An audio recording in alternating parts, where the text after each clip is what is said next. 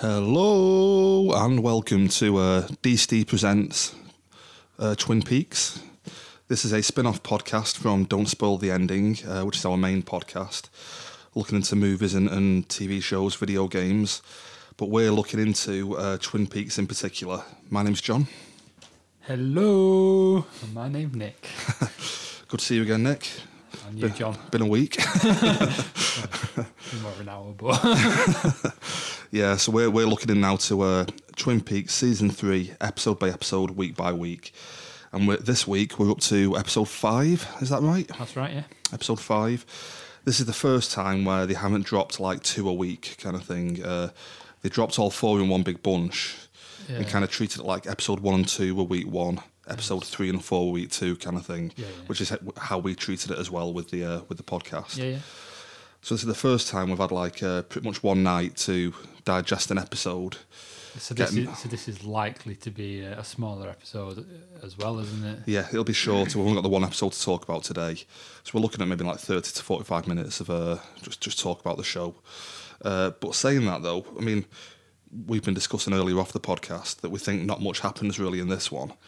But saying that, I've got more notes than ever, so I don't know how that's worked. But well, let's see how it goes, eh? Yeah, definitely. It's like a show where not much seems to happen this week, but in another way, more happens than ever, kind of thing. I mean, I agree, but like, I think this is my favourite episode so far. You know. Well, yeah, I don't want to show my hand too early, but I kind of agree with you in a way. Yeah, there's some elements of it which I'm a bit on the fence with, but overall, this feels the most to me like classic Twin Peaks kind of thing. Yeah, I can see where you're coming from. Yeah, and a lot of the plot details are starting to come together now. Before we saw stuff happen in Buckhorn, we saw stuff happen in South Dakota with Evil Dale, and it feels like now they're actually starting to kind of like piece together a bit. So I've just got a few things to go into before we start the show breakdown. Are you okay with that? That's fine, a couple of things really. The first thing I wanted to mention was, again, we've talked about this off the pod, but the Spade theory that I came up with last week as like a random throwaway thing that he might be selling them online. Yeah. It's pretty much like been confirmed in this episode. Has been confirmed. Well, it has been confirmed, doesn't it? Yeah, so I just wanted to mention that. That's a bit of a weird shout, but well done, Steve. Yeah. Just wanted to mention it because like it's a bit of a throwaway thing, just saying, we could just be selling them online. It could be an online business, and that's pretty much exactly what we've had confirmed in this episode, which is a bit weird. Just one other thing I've been meaning to mention for the last few weeks that I've not really got around to doing. I'm loving the show overall. I'm guessing you're feeling the same way. Loving it, Loving the fact it's returning after 25 years, and it feels like a genuine like follow up to the old TV show. The one thing I'm not too keen about is the look of the show. The reason being, it's all shot digitally. Lynch, in the last 15 years or so, has become like a massive advocate for digital photography. Oh, right, okay. I think he did Inland Empire like over 10 years ago, which was his first film he shot completely digital. And I just think digitally it doesn't look as good as film. Like I know what you mean. Yeah, all the old stuff was shot on film, Twin Peaks and the movie. So that's my only one bugbear with it. It doesn't line up visually, I think, with the look of the old show. Purely because it just looks a bit digital at times.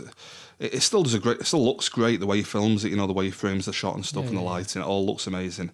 Just something to do with digital. I'm not a massive fan of myself, and I don't think it helps the effects either. Sometimes, in the old show, regardless of how bad the effects were, you kind of get away with it when it's on film because it kind of glosses over it almost. I know what you mean. Nowadays, they feel a bit dated. On top of this, like you say, modern look. Yeah, with the digital look to it, combined with the digital effects, it combines to make like this really weird Photoshoppy look sometimes. But other than that, I still think it looks great. I think that for shooting on film, so it might have been one of the concessions he had to make to actually get the show made. But I just wanted to mention that was all, just a little bugbear I had with the show. But other than that, I'm loving it so far. That's fine. Have you got anything else you want to go into before we start? Or No. We can leave giving out our Twitters until the end. Do all that at the end. That's all yeah. fine. As Joe mentioned on the main show, I forgot to give out a few Twitters last week.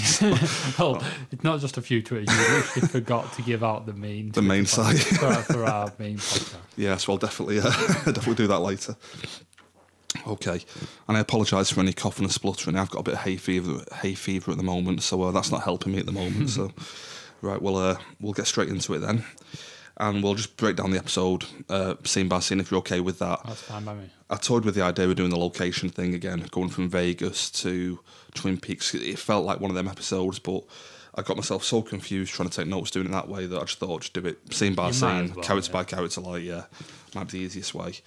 So, we'll just jump into it then. You okay with that? Right, go ahead. Okay, so we start off this week. We catch up with the hitmen who have been, like, watching who they think is Dougie Jones. Yeah. And who we know is good Dale Cooper coming back out of the Black Lodge. We pick up with those two goofballs in the car. I think they're watching his car that he parked up at a rental home that he met with where he met with a prostitute. So they can't understand why the car is still there. They think he's still there basically. Yeah. Because he actually got a ride from the prostitute at the time. So I think they're there just scoping out the car. And they make a call to a mysterious woman who we'll call the Worried Woman. The Worried Woman. Which is how they refer to her. Yeah. She's a worrier, they say. And they inform her that what they think is Dougie is still alive. She's really worried. And so she sends a text on an old school BlackBerry. Did you notice that? Yeah, I did see that, yeah. She sends a text to a random like black beeper. What, the pager is it? Which is I think we'll learn later on, is in Buenos Aires in Argentina. Do you remember this at all? It's a little black box in a bowl. I did, yeah. In an attic in Argentina. That bowl, that little beeper thing confused the hell out of me. I didn't know what I was watching. I've got no idea what's going on with that. No, I didn't. She texts a message to it, anything urgent or something like that. And the little black beeper starts beeping with a little red LED. And we're pretty much cut off there, but it must be something to do with Evil Dale, but I might be jumping ahead here. Tell me if I am, but did we not see those people in the black car come around the corner at this point? I think it's a little bit later on when we mention that. When we see that, sorry. It's only my notes are quite confused with that bit because I'll just show you here. I've got arrows pointing everywhere. I put it earlier in the episode than it actually was. Okay. The carjacker stuff, yeah. So I'll come back to that in a minute, maybe. I know these people. They do come back in it twice, don't they? They do. They're always kind of like hovering around in the background. You've got one car with two hitmen watching Dougie Jones's car. Then you've got another car, a black car with like this music blaring, really weird music choice, and they keep on creeping past, checking out the car, don't they? Like you said, we'll come back to that because I don't want to confuse people too much. So. Yeah, no worries. Okay, so from that scene then, we then jump to the morgue, which I think is in Buckhorn in South Dakota, with is she a mortician? This scene made me laugh a load. Because like you've said it before, like an example of David Lynch's comedy, because she just kept saying these daft little one-liners. They were ridiculous, but I couldn't help but laugh at it. Definitely, yeah. What was it? She said I can't remember what it was. A joke about a head anyway. Yeah, there's a few in there. It was like spending a day in the office working with us because of all the bad puns flying around there. She starts off by, I think the two other detectives come in and she's like, "It's okay, guys, I've cracked the case here. I've figured out what killed him. He was decapitated." That was it. I remember. She's got a few other zingers after that as well, but I forgot to pick those up, to be honest. I can't remember them now, but I couldn't help but laugh at them. Yeah, I really loved it. Couldn't. Like you say, it's an example of David Lynch's humour. Yeah, just weird, uncomfortable humour kind of thing. You know it's a bad pun, but it's still funny, just the context of it. But really, the whole point of this scene is, just to confuse things even further, is that this, I might be wrong on this, but I think this is the dead body that was decapitated in the bed in South Dakota back in episode 1. I think so. I assumed it was the lad, do you know, in the box that was watching the box. It could be that, to be honest. I assumed it was him. My only thought with that is why would it be in South Dakota? You see, that's why I was thinking where that. Was he? In New York. Oh, that makes sense. Yeah. You're probably right. Unless they moved the body there because Gordon Cole was going there in the last episode. It was a male's body, wasn't it, in South Dakota? It was a male body with a female head on top, yeah. Yeah, you're probably right, actually. I didn't realise that until you just said it. I'll be honest with you, I'm not sure myself. I was a bit wary as to whose body it was meant to be. And because we're doing this so fast after the episode coming out last night, it's a bit like, trying to... All it was for me was because, obviously, you could see the big tear up his chest. It just looked like he'd been shredded apart, kind of thing. Yeah. So I assumed it was that because you seen what happened to them bodies in the previous episode. And again, another reason why I'm thinking it was that is that was the I don't think she's a mortician, but we'll just call it the mortician anyway. She was there on the scene when they found that body in South Dakota, and those two detectives. So that's why I'm thinking it's probably that body. You're almost definitely right then, John. But the confusing thing is they find a ring within the body, which is either a wedding ring or an engagement ring. It belonged to Dougie Jones. Jones. It's got inscribed on it from Janie E. Jones, I believe. So does that mean, like, in the future we're going to, in a future episode, we're going to get, like, the police approaching Dougie Jones's wife? Because, I mean, when I was watching it, I thought, like, surely they won't be able to find, like, how are they going to know? Like, it's just a ring that says Dougie Jones. Or does it say Dougie Jones? I think it definitely mentioned Janie E. Jones, I think, on there. But I don't know whether it was to her or from her. Right. See, I wonder if they will be able to find her or... Yeah, I mean, this is what I mentioned before. This is how I feel like the whole thing's coming together a bit now. You know, that mystery in Buckhorn is kind of being tied into the mystery in Vegas, which is being tied in with Evil Dale. You know, it's all kind of coming together a bit now. So how it's coming together, I don't know. But I do feel like they're making an effort to actually link it all together now a bit. But yes, we then go from that scene in the morgue. We then jump to just a really weird scene of Evil Dale in jail. This was a bit weird for me because, like, instantly, just like he said, like, oh, they're coming with the food now, and then they open the door. I was like, I get, like, this is the scene you're talking about, isn't it? Yeah, he's lying down and he mentions food is coming or something like that. Yeah. And then the guard starts walking down the hallway. As soon as he says it. So, like, I mean, I get it. He's from, like, the other world or the other place, whatever. Like, or the Red Room kind of thing. So he's a demon. So, like, do you reckon that's where his powers are coming from? That kind of... I really don't know, to be honest, because, man, I've always thought of this guy as Bob, basically. You know, Bob from the old series. But following on from the food bit, he looks at himself in the mirror and you get a flashback to... Was this in the same scene? Yeah. Because the guy comes out with the food, places it down, he gets the food, puts it on, like, the side or something, and then looks in the mirror, doesn't he? Looks in the mirror. We get a weird flashback to the finale of Series 2, where, like, Evil Dale and Bob are just both manically laughing in the Black Lodge. And we then get a shot of Evil Dale looking in the mirror, and his face starts to almost change, or a weird change to it. Like, it's got, like, a weird smile, hasn't it? And his face goes. I thought my eyes were messing up. I think, like, that messed me up a bit. Yeah, it's really weird. And he says to himself, "I'm glad he's still here." Yeah. That's good, or something like that. So it's almost as if there's more than one person in there. You know, like there's. Well, I'm guessing it is Bob, in control of the body. But yeah, it's almost as if like he's saying to Bob, "It's good that you're still here." So don't you know what I mean? Like he's talking to himself or something. So not as if there's more than one person in there, which is just a bit weird. And we had another snippet, didn't we, from the finale of him banging his head on the window. Oh yeah, we got the. Was that in the finale, or was that just from deleted scenes? I think it was in the finale when he headbutts the glass and Bob's on the other side. Yeah, just a really weird scene. So yeah, I mean, I think Bob's still in there, but if there's other demons from the Black Lodge in there as well, I just don't know at the moment. It's a bit of a weird one. Again, we then jump from that scene back to Twin Peaks, and we meet a new character called Stephen, who's the boyfriend of Becky, who is the daughter of Shelley. And he's in an office, presumably working a job, and he's being basically like dressed down by like the office manager or something, telling him that your CV's garbage and you know your work's not good enough. Just going to mention this guy's played by I forgot his name, Caleb Landry Jones, I think it is. He's from Get Out. He was in X-Men First Class. Oh, was he? What was he? Yeah, he was Banshee in that. Oh, right, okay. He was a lot younger in that one, but he's been in a few films like this. He was in one called War on Everyone, I watched a few months ago. I've got to admit, I'm not a massive fan of him. People rave about him and stuff, but I'm not a huge fan. I mean, I think it probably means he's doing the right job, like he's doing what he's supposed to be doing, but I don't know, I feel dead uncomfortable watching him. I don't like watching him. It feels a bit weird when I'm seeing him on the screen, you know what I mean? Yeah, I mean, he's good at that kind of part, and you know, I think you're supposed to unsettle you kind of thing. He's a bit of a weird character, but I'm not a massive fan of him, but he basically gets like a bit of a telling off in the office.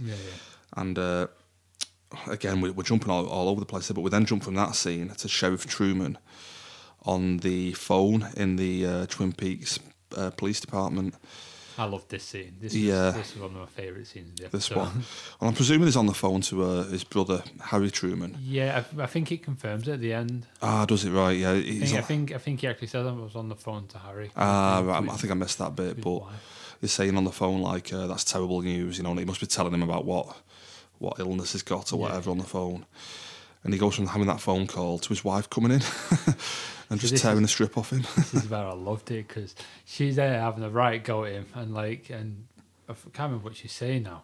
Oh, she's are you going to get this faucet, this leaky faucet fixed? And he's like, oh yes, someone's going to come tomorrow and do it. Oh, so I've got to wait a full 24 hours to get this faucet fixed. And just put a bucket. I've got a bucket, but it's not big enough. Like, buy a bigger bucket. He's like, oh, so you're happy for me to buy a big bucket, which we'll probably never use again, but I can't buy that coat I've wanted for all this time. I love it though, because he's just there going, yeah. And at the end of it, she goes, oh, you're impossible. Runs out the office. You just end up with the scene feeling so bad for Sheriff Truman. He's obviously in a bit of a mad marriage. So again, have you got anything more on that one at all, or? No, I don't think that. I don't think there's anything more that happens in that bit. Is there? Apart from that little outburst from his wife. First time we've met his wife. Yeah, first time we met her. Yeah, but yeah, again we're jumping all over the place here. We then jump from that scene to. I keep going to call him Dougie, but it's Good Dale. Good Dale, yes. We now meet Good Dale. He's going to work with Jane is having to drive him to work because his car is still at the Rancho Rosa. Is this out front of the house? Yeah. And he's stood there, isn't he? And I can't remember. He's having a bit of well, he's not saying anything, but his wife's saying something to him. Yeah. Or Dougie's wife is saying something to him while he's staring at the boy, Junior. And he's just tears falling down his face. Yeah, so it's weird, isn't it? Yeah. I'm not quite sure. Junior's kind of zoned out in the back of the car, and he's just got tears coming down his face. Yeah. And all the while, Naomi Watts is telling him, go to work, settle your debts, and no more drinking and gambling. Just like it's an everyday thing. Like that. And then she's like, oh, go to work. And she's like, oh, God, you've got no car, have you? I'll drive you to work then. Yeah, so she's got to then drive him to work. I love this all this Dale stuff that comes up now. She drives him to work, drops him off. He stands for a good 5 minutes looking at a statue outside the place he works at. This is after she's shouting at him to get out the car. Yeah. And he's just oblivious. He's just sat there until she literally has to lean over, take the seatbelt off him, and almost kick him out the car. And then she started shouting him to close the door. It's like, Dougie! and he's just walking off to this statue. She's got to do that for him as well. And it's a statue of a cowboy, I think. Did you notice this? Like a cowboy pointing his gun. Yeah. And I don't know, again, I'm going out on a limb here, but I don't know whether this is going to tie in with the whole... Hawk was told back in a previous episode, it's all to do with your heritage. Cowboys and Indians, that kind of thing. Do you reckon? I thought the whole point of that was, I might have been wrong, but I thought it was to do with, he was staring at the gun by the looks of it. Yeah, I was thinking that. So maybe I was thinking maybe it was giving him flashbacks to obviously being an agent Dale Cooper. Yeah, that could be it. To be honest with you, that's what I got from it. Yeah, it is a bit of a stretch, the whole cowboy thing, but. Yeah, just struck me the fact it's a cowboy and we're getting such a heavy Indian vibe from the. The only reason I don't think that is it might be by a long. I'm no expert, but the only reason I think it might not be that is because I don't think he ever knew it had anything to do with Hawk's heritage. Yeah, that's only come to light. Yeah, in the new season. Yeah, when obviously Dale wasn't in the picture, so yeah. That's the only reason I think. No, you're right. Like I said, I am going out on a limb with that one. I just thought I'd throw it out there, the cowboy thing I found. You might be right. We all know how convoluted this show is. And you just say David Lynch that the evidence is all there. You just kind of have to look at it. So yeah, just got to work out for yourself. It could be part of the evidence. Yeah. So again, not Dougie, Dale. Dale goes from that to then he goes into his office building. Again, he's just kind of like shambling around, doesn't know what he's doing with himself. And one of his co-workers comes up to him with a whole load of coffees, and his eyes light up as soon as he spots the coffee. Excuse me. Gets a coffee off him, and he just again can't stop drinking the coffee. Just realises his coffee addiction's come back. Well, he gets it, doesn't he? Grabs it with two hands, and he just pretty much downs it. Yeah, just drinking the coffee in pretty much one go. They leave the elevator, and there's a couple on a sofa with coffees of their own, and he just shambles over to them, just fascinated by the coffee. Stares at them for a bit, and just like, you're right. Before his colleague obviously drags him off to. Yeah, he gets dragged off into a meeting with it's an insurance company I think they're working for. I think that's it. Yeah. Gets dragged off into a meeting, and we meet one of his other colleagues. Is Tom Sizemore, who's been around for years, the actor. He was been in loads of Michael Mann films. He was in Bringing Out the Dead with Nicolas Cage, a lot of stuff like that. Okay. And he comes in.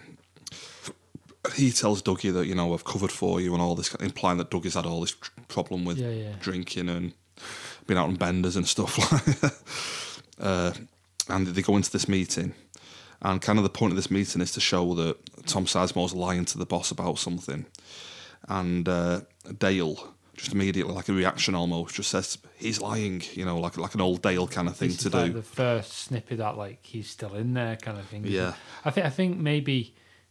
Actually, in the last episode when he got given the coffee, that was our first little snippet of that. But this is the first confirmation that Agent Cooper's there. Cooper's there and he's trying to get through almost kind of thing. He shouts out, "He's lying," to which the manager of the meeting is kind of like, why do you say that, Dougie? They think he's Dougie, don't they? Why are you saying that, Dougie? Which then leads to him having a meeting with the manager later on. And he drops a couple of words during the meeting to Dougie saying agent. He's one of my best agents.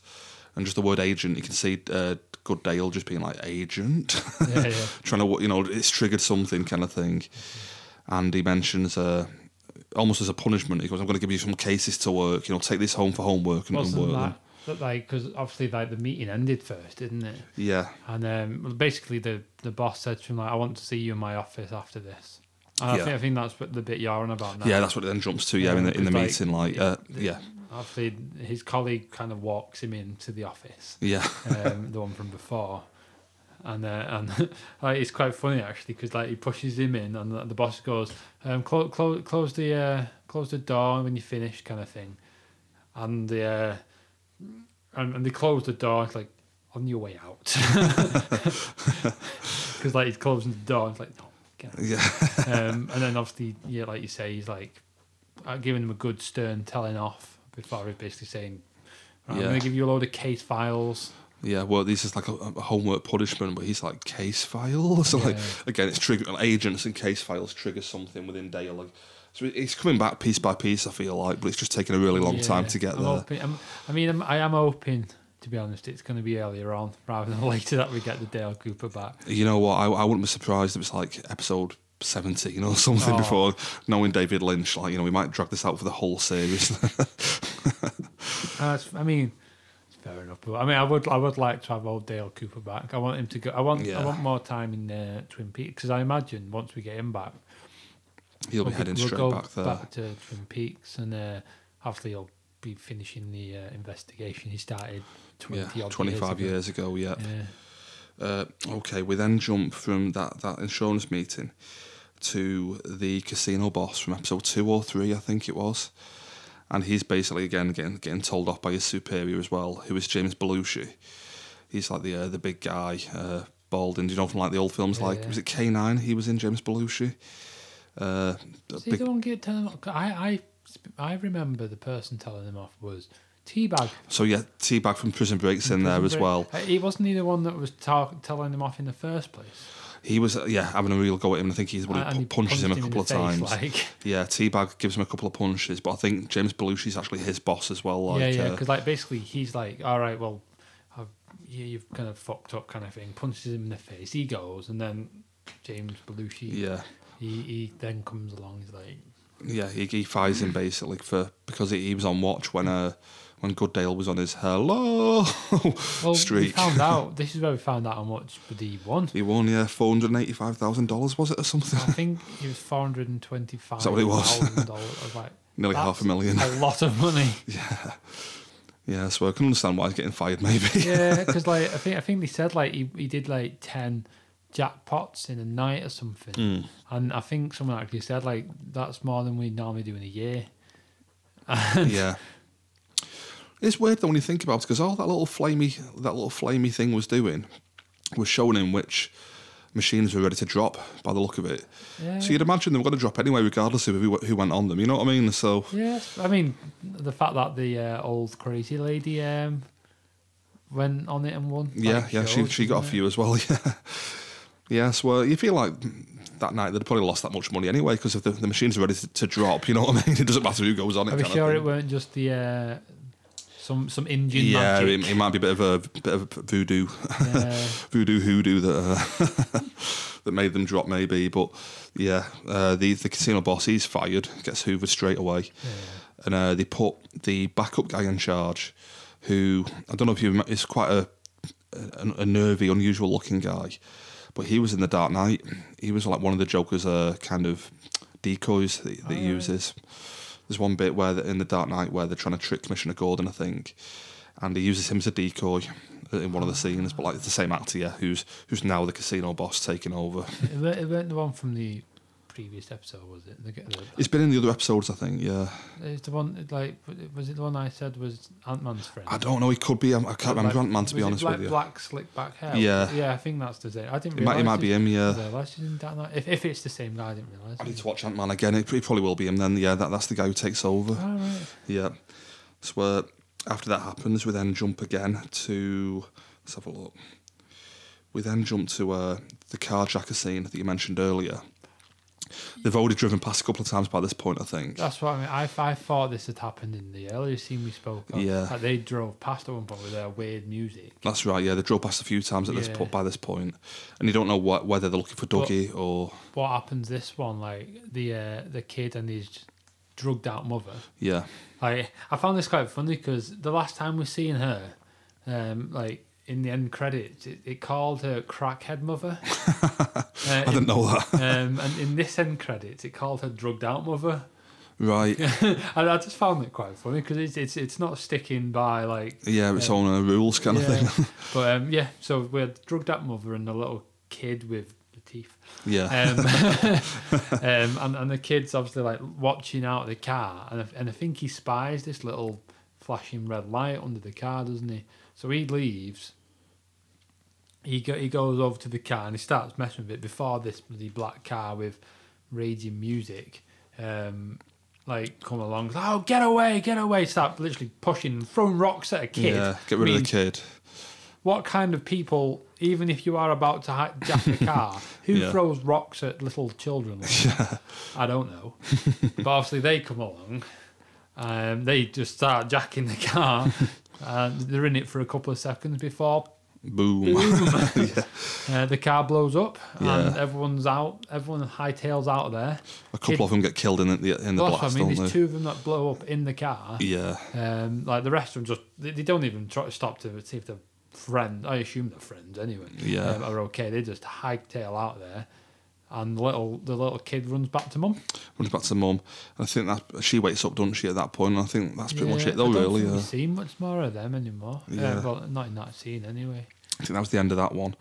I'm still thinking maybe the mother and son are like the Chalfonts Tremaine thing from the old series, maybe. Yeah, I mean, I was thinking of this fear of yours while I was watching this scene. And excuse me. Yeah. I don't know. It might be, but like...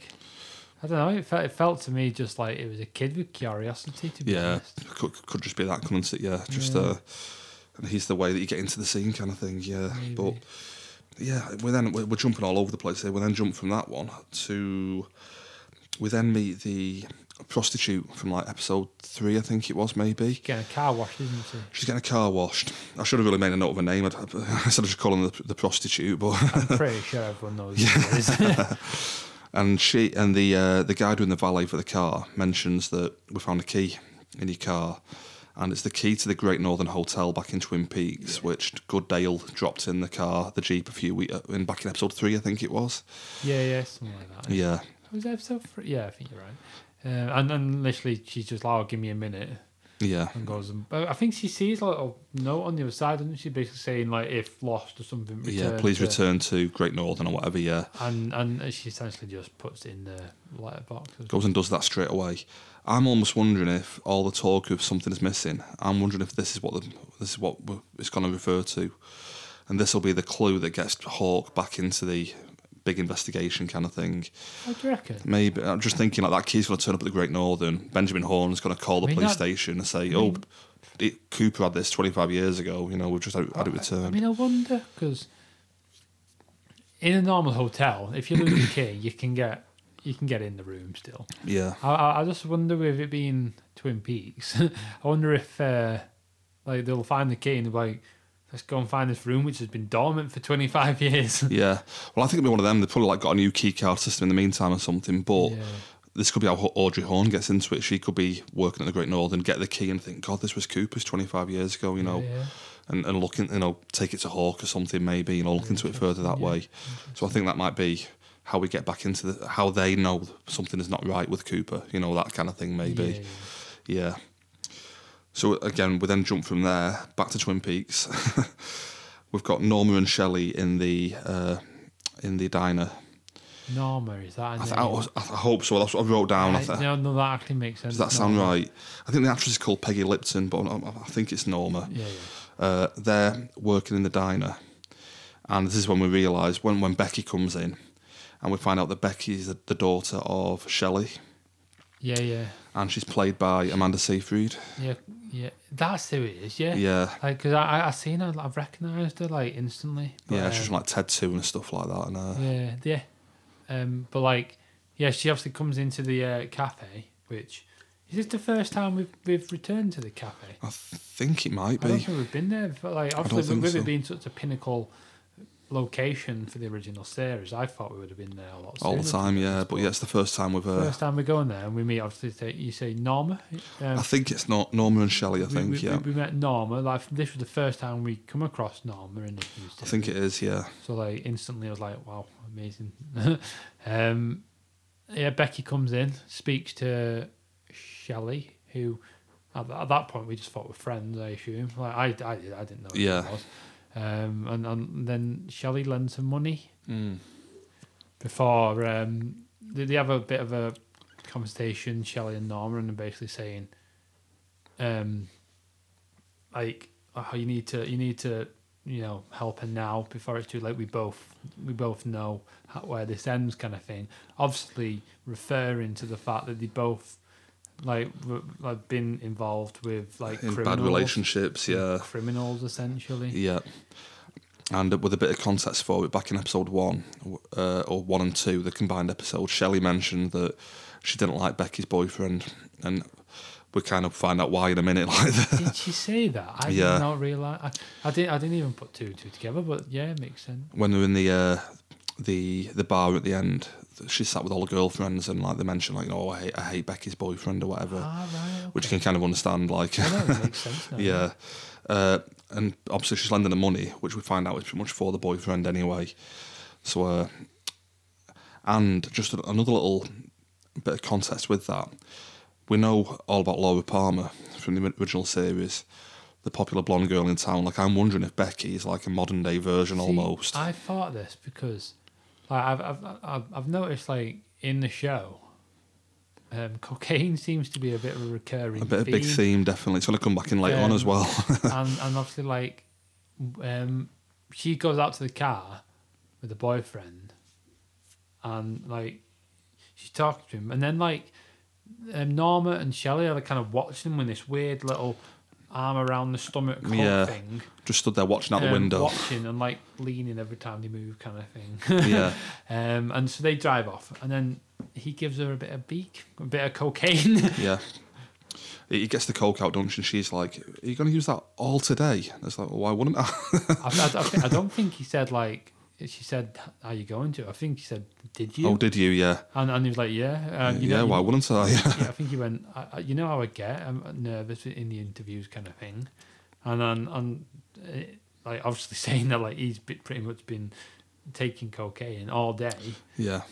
Just to cope kind of thing. Cope with the interview. Yeah. Before he obviously pours them on his hand and offers it to her. Offers it to her, yeah. So we get this weird little. I mean, I don't. You might have it in your notes, but we get this weird little scene while they're driving off, where like she's kind of looking up, and it's just focused on her face, the camera, and she's just kind of looking. I'm not gonna lie. I thought like they were gonna crash. I genuinely thought something bad was gonna happen. Like, I thought it was gonna like stay fixed on her face the whole time. And then, like, you just see, like, everything twist around her, like, crashing. And I don't know, that's what I thought was going to happen, but obviously that's not what happened. It's a really weird way to film that, because, like, the camera almost jerks at the start when it, like, focuses on her face. The camera jerks up kind of thing. But, yeah, that was a really weird scene. They both seem, like, really tripped out at that point, don't they? Yeah. So we've met Becky now. Like I say, I think she could be the modern-day Laura Palmer. We then jump from that to... Oh, just a really like throwaway scene back of Dale, or Dougie, if you want to call him Dougie. Good Dale. He's in an elevator at the office again, looking the wrong way, blocking the doors, just looking into the elevator. And like everyone's fuming because they can't get past him. Move, get out of the way, move. He's got his arms full of case files. I mean, I'm wondering if that's like, do you reckon that was at the end of the day? Because, like, why are they so fuming to need to get out of the elevator that exact moment? Quickly, yeah. Like, he's blocking up the whole elevator for everyone. There's another scene after that, I think it is, where he needs the toilet really badly, and he's just after that. I think so. And like, yeah, he's basically stood like he wasn't when we first seen him at the house of Dougie's wife. And he kind of stood there, like, holding his self. Yeah. And it's just like, oh. And some woman comes along, and she's like, oh, is the men's locked? Oh, come on, I'll sneak you into the ladies. And I think, like, she unlocks the ladies, and she opens the door, and she says to him, I think, this is what she said, I think she went like, I'll let you in if you give me a kiss, kind of thing. Yeah. And obviously, he's oblivious because he doesn't know how to person anymore. Yeah. But so she just kind of lets him in. Yeah. Anyway, yeah, and you just hear his relief when he's in the toilet. yeah. She closes the door behind him, and all you hear is, ah. So again, I think you're getting Dale back piece by piece at the moment, but and then after that, Dale's kind of just out in the courtyard again, just staring at that statue. I feel that's right at the end. It comes back to it at the end again. Like, he goes back out and he stood there with his case files, just staring at the statue. And it then cuts away from that to Hawk. Just a really brief scene. I don't really have much. Hawk and Andy, wasn't it? Hawk and Andy, but I can't. Andy's like flipping through the case files. Yeah. And it's quite amusing, to be fair, but he's going, I can't find any Indians. I mean, and Hawk just kind of looks up at him and just like, I think what he says is like, I can't find any Indians. Can you see any Indians? and Hawk just kind of looks up from his case files and goes, no. You know what I mean? And I think that's all the scene is, really. Scene, just that, yeah. Almost like just checking in again with Hawk, just show's still working on the case kind of thing. But there's a few scenes like that where nothing much happens. You're just checking back in with people kind of thing. I've got a few coming up in a minute, but before that, we then go to Dr. Jacoby doing, or Dr. Amp, as he calls himself now. Oh, God. This was a good scene, too. Yeah. I really enjoyed that. Dr. Amp doing his internet, like, blogging show or something. Well, yeah, like, I didn't realise he was recording on camera at first. I didn't. I thought it was like a radio show. A radio show, yeah. Like us right now or something. That's what I mean. I thought that's what he was doing, this kind of thing. And he's just, like, talking about It's this whole like Illuminati kind of thing. Is a lot of conspiracy theories. The poisoning our water, the poisoning our food, the poisoning everything. We can't go through life with this. Like just all this stuff like this. Throwing out loads of conspiracy theories. It'll give you psoriasis. It'll give you eczema. And then it kind of just turns out that this whole because it skips to what's his name? The one with the hat. It's the one that's selling weed. Jerry Horn's in the forest watching this. And the woman with the eye patch. Yeah, that's right. Oh, what's she called now? The old character. Nadine? Nadine. Yeah, it skips to those two kind of watching it like... Yeah. They're both just kind of like, I think Jerry's just sat there smoking a spliff. Yeah. Because it instantly thinks, oh, God, this is just kind of that paranoia type thing. Yeah. People just who are like that are just tuning in because he's just a bit of a nut job and people are kind of getting onto it. And because Nadine is a bit of a misfit as well, isn't she, in the town and stuff. And so you see her with this massive smirk going. Yeah, she's loving it. And then before the end you find out that like it's weird because like he's got this thing, he's like, oh well we're dug in the dirt. Yeah, that's right. He has a quote showing himself digging himself out of a pile of shit, basically, and it's like, dig yourself out of the shit of the modern world. and then like these amazing special effects where it just kind of cuts to him being above the dirt, like, and then that's where it's basically saying. It shows you exactly what this whole thing was. It's like, buy my golden shovels. Only $29.99. I thought it was amazing. Yeah, because I thought these shovels would have had more of a meaning. I thought it was all some big, like, he was going to use them to dig something up, something to do with the Twin Peaks mythology or something. But nope, he's just selling them. Selling shovels that are gold. Yeah, going back to the Lynch thing again, I do feel like this whole webisode, or what would you call that, like a webcast or something he's doing. Yeah, webisode. Yeah, that whole thing is just kind of like how Lynch feels about the modern world. Is so like negative about everything, and everything seems fake, and it's all conspiracy and what have you. And like, but then at the end of it, he's just trying to sell gold shovels. It's just all a big like scam kind of thing. I love that, yeah, does seem quite like cynical. Like I think Lynch is, to be fair, like a bit like that. So yeah, have you got anything more with the Dr. Jacoby? No, I'm fine with that. Yeah, you okay with that? So we then go from there to another one of these really brief scenes that doesn't really tell you much, but they jump to the Pentagon. Do you remember this? Where like a military officer goes into like a colonel's office, and I think it's a colonel, and it's played by Ernie Hudson, who's like Winston Zeddemore from Ghostbusters. Right. And she goes in and tells him that the computers are being accessed by a fingerprint that hasn't been used. Well, it's been used 15 times over the last 25 years. And it's the fingerprint of Major Briggs. Oh, really? Yeah. Do you reckon this is Evil Dale on the computer? I think it's part of his plan. I've got no idea how it all ties in. He signed into a thing, didn't he? Like a FBI or CIA login a few weeks ago. And they say this fingerprint of Major Briggs has been used for the 15th time over the last 25 years. Okay. And they're like, right, we'll look into it or whatever. So that's setting up another little subplot going on there. And we then jump from that scene to Tammy Palmer, Agent Tammy Palmer. Yeah. I think she's just literally looking at pictures of Dale Cooper. I think that's all she's doing. She is, yeah. Yeah. Like she's got fingerprints up as well. That's right, yeah. She's got the fingerprints up on the screen. And from what I can gather, she was kind of comparing like two sets of them. So she had the picture of obviously Evil Dale, picture of Good Dale. She had a picture. I think, of the fingerprints, and she had on the screen, I think, Good Dale's fingerprints. Yeah, and they were almost identical, I think. So I mean, another little subplot being set up there. Tammy Palmer's working on it. They've mentioned that this army colonel knows about it and that kind of thing. So I guess they're just trying to discern whether Evil Dale is the good Dale, that kind of thing, really. So trying to discern if he is actually the right person, the real Dale, like So they're working on that. We've just really checked in with those characters just to see what they're up to this week. But we then jump from that to what, for me, is the highlight of the episode. Well, to be honest, there's two pretty good scenes coming up, but this one for me is the best. In the Roadhouse, where there's a guy smoking right underneath a no smoking sign. This is a really weird scene. Really creepy guy. the camera, first of all, hangs on the band for a good couple of minutes, showing you the band playing.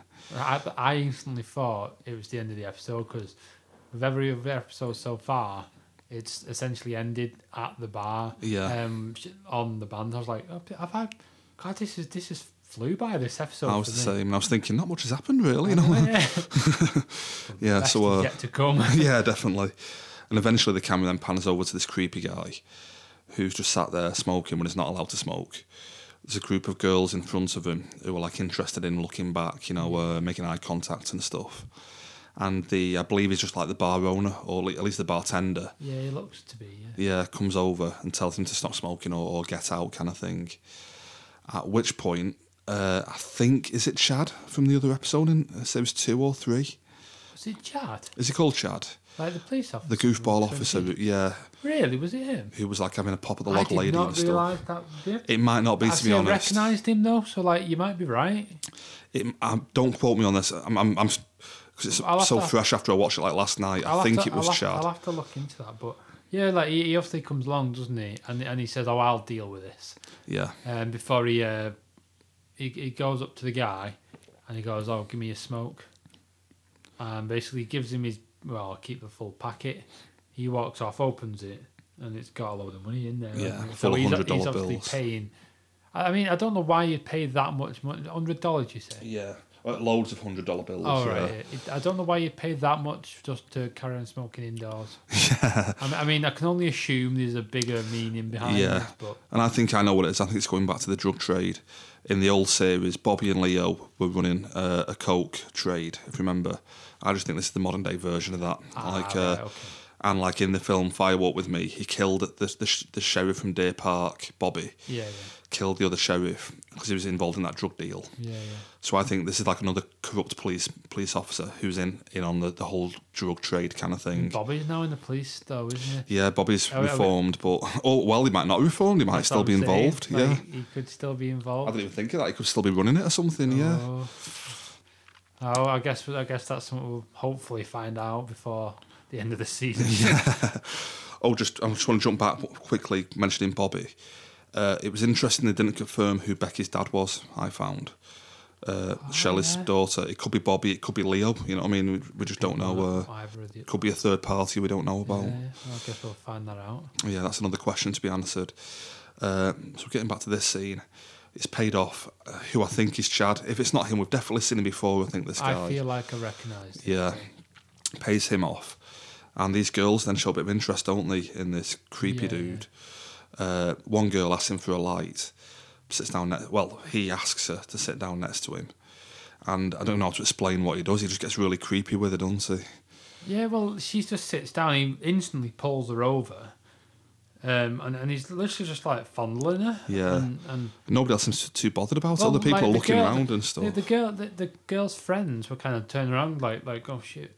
Like, as if like, oh, are we supposed to do something here? But yeah. I feel like you'd do a bit more than that in real life. But yeah, definitely. I don't know. Maybe that's just me. Yeah, he's a bit of a creepy guy. And he actually tells her, he's got his hand around her throat at one point, like, you know, proper like manhandling her.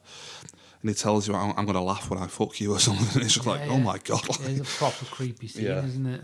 I mean, this is why I love Twin Peaks. It can go from like goofball comedy with Dougie to this, you know what I mean? Like in a minute kind of thing.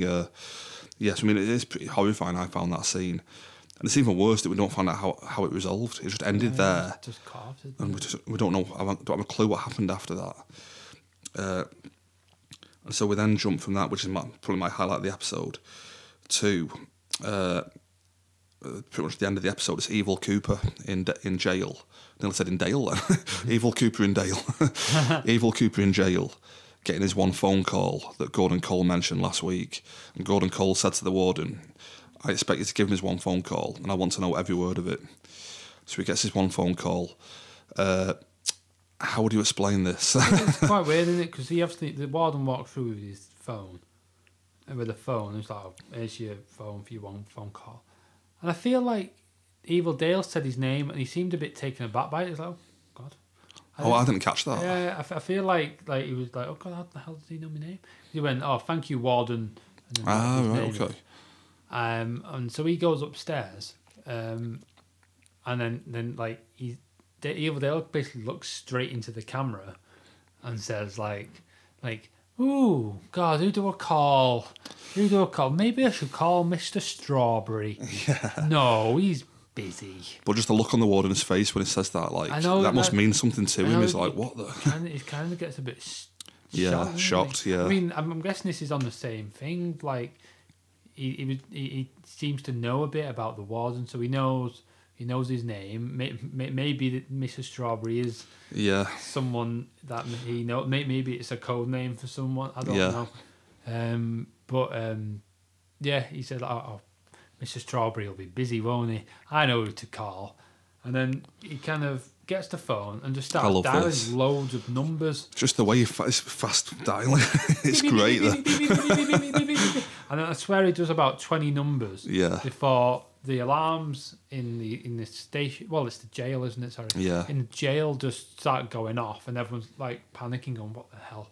Like all these people manning the computers are just going, "I don't know what's going on," and they don't hear this, but we as the audience hear it, and he picks up the phone and goes, "The cow jumps over the moon." Like I don't believe the warden or the people recording it heard that. Yeah. I think the whole thing was just a distraction so that nobody could hear what he was saying down the phone. Yeah. So he says that, the cow jumps over the moon, and then everything stops, goes back to normal. Well, he puts the phone down, doesn't he? Yeah. And then it's just as if it was normal. It's like, "I'm ready." Yeah, back to normal again. And we find out that I think I'm interpreting it this way. We find out what he called was that little black beeper from the start of the show. This is the bit where it kind of shrinks, isn't it? Yeah, and out of nowhere, it's bleeping, and it just shrinks down into a little thing. I could not get my head around that for the life of me. No idea what that means. The only context for it is it's in Argentina. And remember from the film, David Bowie was from Argentina. Well, not from Argentina, sorry. He was in Argentina working, and he teleported to the Philadelphia office and back again. Yeah. So it's definitely involving Philip Jeffries somehow. How, I don't know, but that's part of the mystery. But really, really, really weird, that scene. And the Roadhouse one for me were two amazing scenes to end the episode on. Brilliant scenes, I have to agree. Yeah, I love that. And then we jump from there. We jump to just Dougie/Dale just staring at the statue. Yeah, it's nearly night time. Looking at the shoes and stuff, isn't it? Yeah. And this again, to me, I feel this was the same kind of deal as the gun. Like he sees the shoes and he's just like, "Oh wow, I used to have nice shoes." I feel it was more of like a flashback to him being an agent. Being an agent, yeah. Anything else? That was what I interpreted it as, anyway. You're probably right, because it's all about agent flashbacks. This episode, isn't it? And he's just stood there for ages. I think a police officer comes along at one time. He's like, "Oh, move along, sir," before he just goes off. But he's just stood there and he's still just staring straight at me. Yeah. And that's pretty much it, isn't it? You just finish on Dougie looking at the statue. And the credits roll up. And the credits roll up while he's still staring at the whole way through as well, yeah. So it's the first time, as you mentioned before, it's the first time we've not finished on a band back in the bar. So, yeah, that's pretty much the episode. Have you got anything more you want to add on the episode? No, I think that I've pretty much summed up. No, that's everything for me. Have you got any more theories from this episode? Personally, I don't feel like it's given us enough information to get any more theories from last week. I totally agree with you. It's more just an episode where it feels like at first glance not much happens, but in reality a lot does. But it's not really setting up any theories or anything. It's just more confirming stuff for you, that kind of thing. So I'm still looking forward to seeing what part Laura Dern's got to play. Yeah, I feel like she'll be a big part of it. So nothing else really, to be honest with you, on the episode. Pretty much done the entire episode. Yeah. So how would you rate it? This one out of 5? It's gonna go back to I'm just gonna have to stick with 4. Yeah, 5. I was fluctuating. I was thinking, should I give it a 3 because not much happened? Although, right, if I were to rate it based on the other episodes, I'll have to rate it higher because this is probably my favourite episode so far. Yeah, as you said, not a huge amount happens, but I feel like this is the best episode of the 5. Yeah, I agree with you. I've gone back and forth a bit on it, thinking about it, but. Originally, I was thinking, I'll give it a 3, just because not much happens like the other ones do. But I've gone the other way now. I'm thinking I'm just going to give it a 5. Enough, I might get to the point now. Got nowhere to go now in future I know. episodes, though. I just loved it. I think every week I'm going to just give 5s from now on. It's going to be boring, but yeah, I loved it. How would you rate it? Like I want to say 4 just so I still have some of that place to go, but I'm probably going to bump it up to 4.5. Yeah, nice one. That's fair enough. I agree with you. I think it's the best episode so far. It starts to tie stuff together. And we're just getting, bit by bit, we're getting more of that old Dale Cooper back as well. So, yeah. Great stuff. Okay, so we've pretty much covered the episode. Not got any theories this week, but have you got anything else you want to mention before next week? Or I guess we can drop the Twitters handles. Yeah, drop the social media, yeah. That's about it. We've got my Twitter, which is DSTE Nick. Yep, I'm on at Taylor1980. Do you remember the main page on that? We've got the main Twitter, which is at DSTE Podcast. Go and follow us there. Tweet us. Any feedback would be fantastic. I do remember the Instagram one because of John O's number 4 thing. DST Podcast 4, is that right? At Instagram? Yeah, it is. I don't think the last bit's true, but anyone who's on Instagram and knows how it works, it is just DSTE Podcast and then number 4. 4. At Instagram.com, you'll find that on the internet. If you Google that on the internet. You'll be able to locate it. Yeah, so just to mention, this is a spin-off from the main podcast, Don't Spoil the Ending. We just did Wonder Woman at the weekend. Which, like, as of when this episode released, it should have been out for a day back at that point. Yeah, should already be live. So if you like this, then please go and check that out, because like that is a really good episode. Quite happy with that one. And I think it's fair to say, no spoilers, but we all enjoyed the film pretty much, didn't we? So if you like Wonder Woman, if you like movie podcasts, go and check it out. Let us know what you think on the social media. That'd be great. And this week we're looking at doing The Mummy. Is that right? We're planning on going on the weekend now, so that we can review it for next week. For next week's podcast. So keep an eye out for that one. But other than that, I think I'm done for this week. Anything more you want to add? No, that's absolutely perfect for me. Great stuff. Okay. Well, yeah. If you've got any feedback, hit us up. We'd love to hear from you. But if not, just keep on listening, and we'll be back next week with episode 6. Episode 6. Yeah. Okay. Great stuff. So cheers. Have a good week. See you later. Bye. Bye.